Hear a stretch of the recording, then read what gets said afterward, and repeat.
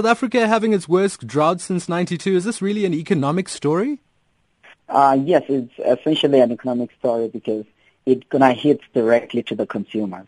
And I'm sure a lot of people are starting to feel this as they buy on the meal and all of the other grain-related commodities. And you start to see it now also filtering on to the meat, the eggs and such.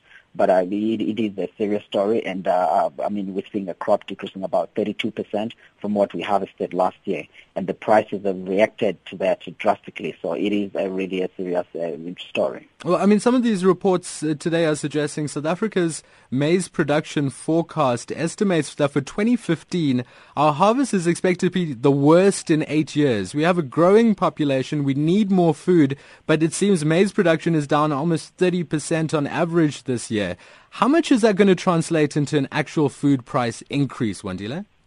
I think on a food price increase, it's going to be much significant. Just to bring on a perspective a bit, South Africa consumed just above about 10 million tons of maize. And this year we are seeing something which is going to be below that. We're estimating 9.8 million tons.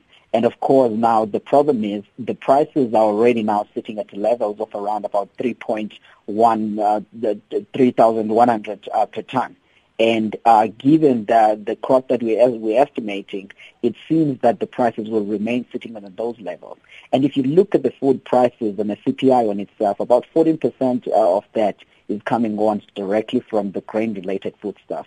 So there's going to be a bit of actually a significant increase in there. And if you capture in now from what you just recently reported about the fuel and stuff like that, it's also going to push up the pressure in an even more significant case. Because remember that a large part of the maize gets to be distributed across the country via roads, and all of that is going to filter through in that. And even now on the processed stuff, it's going to filter through. So going forward, I think the consumers are going to be on a difficult state.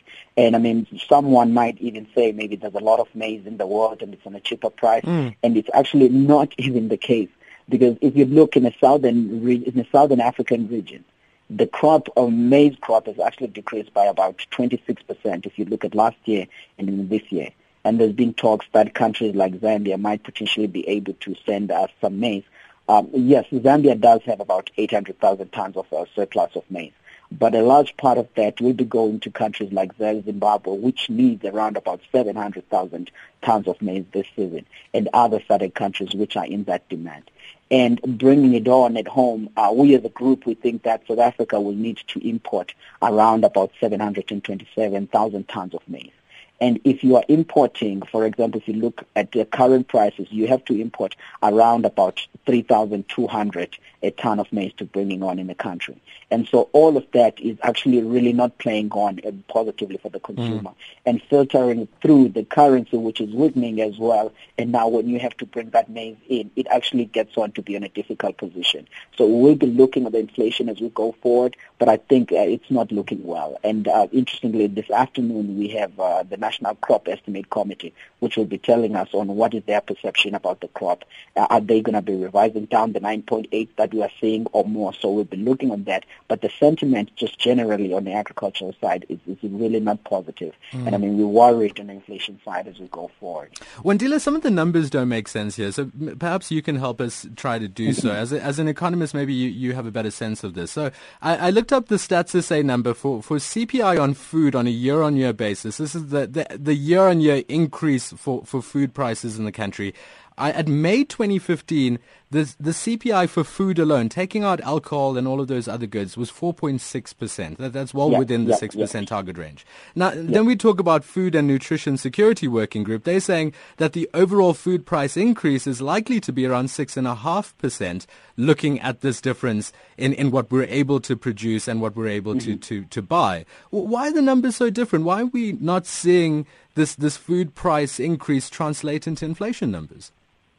What happens is there's actually a lag that actually goes on into this, because you find out that on the primary side of agriculture, when the prices start to go up, they will reflect on a PPI and go up. But for it to actually start to reflect on a CPI and actually go to the shelves of the retailers when the consumers go to buy stuff, you find out that for things like the meal and the such, that goes in a shorter term of maybe 4 months to start to translate in that. But when you look on now in a more high protein foods, the eggs, the meats and all of that, you're looking on at a lag of around about 8 months to 9 months. So some of the increases that you are currently seeing as we speak now will start to filter through towards the end of the year on a high protein food. But then for the maize, for the milling meals and all of the other things, you'll start to see the price increases starting on in the next month and going forward. You'll start to see those starting on to reflect. So there's that lag, and then now consumers maybe might think that, okay, no, these high maize prices are not really going to be filtering through. At a later stage, they will start to come in. Now I think that the manufacturers are starting to absorb that, but at a certain stage, they start to translate that to the consumers. So that's why you start to find some variation within these numbers that gets to be reported on a monthly basis.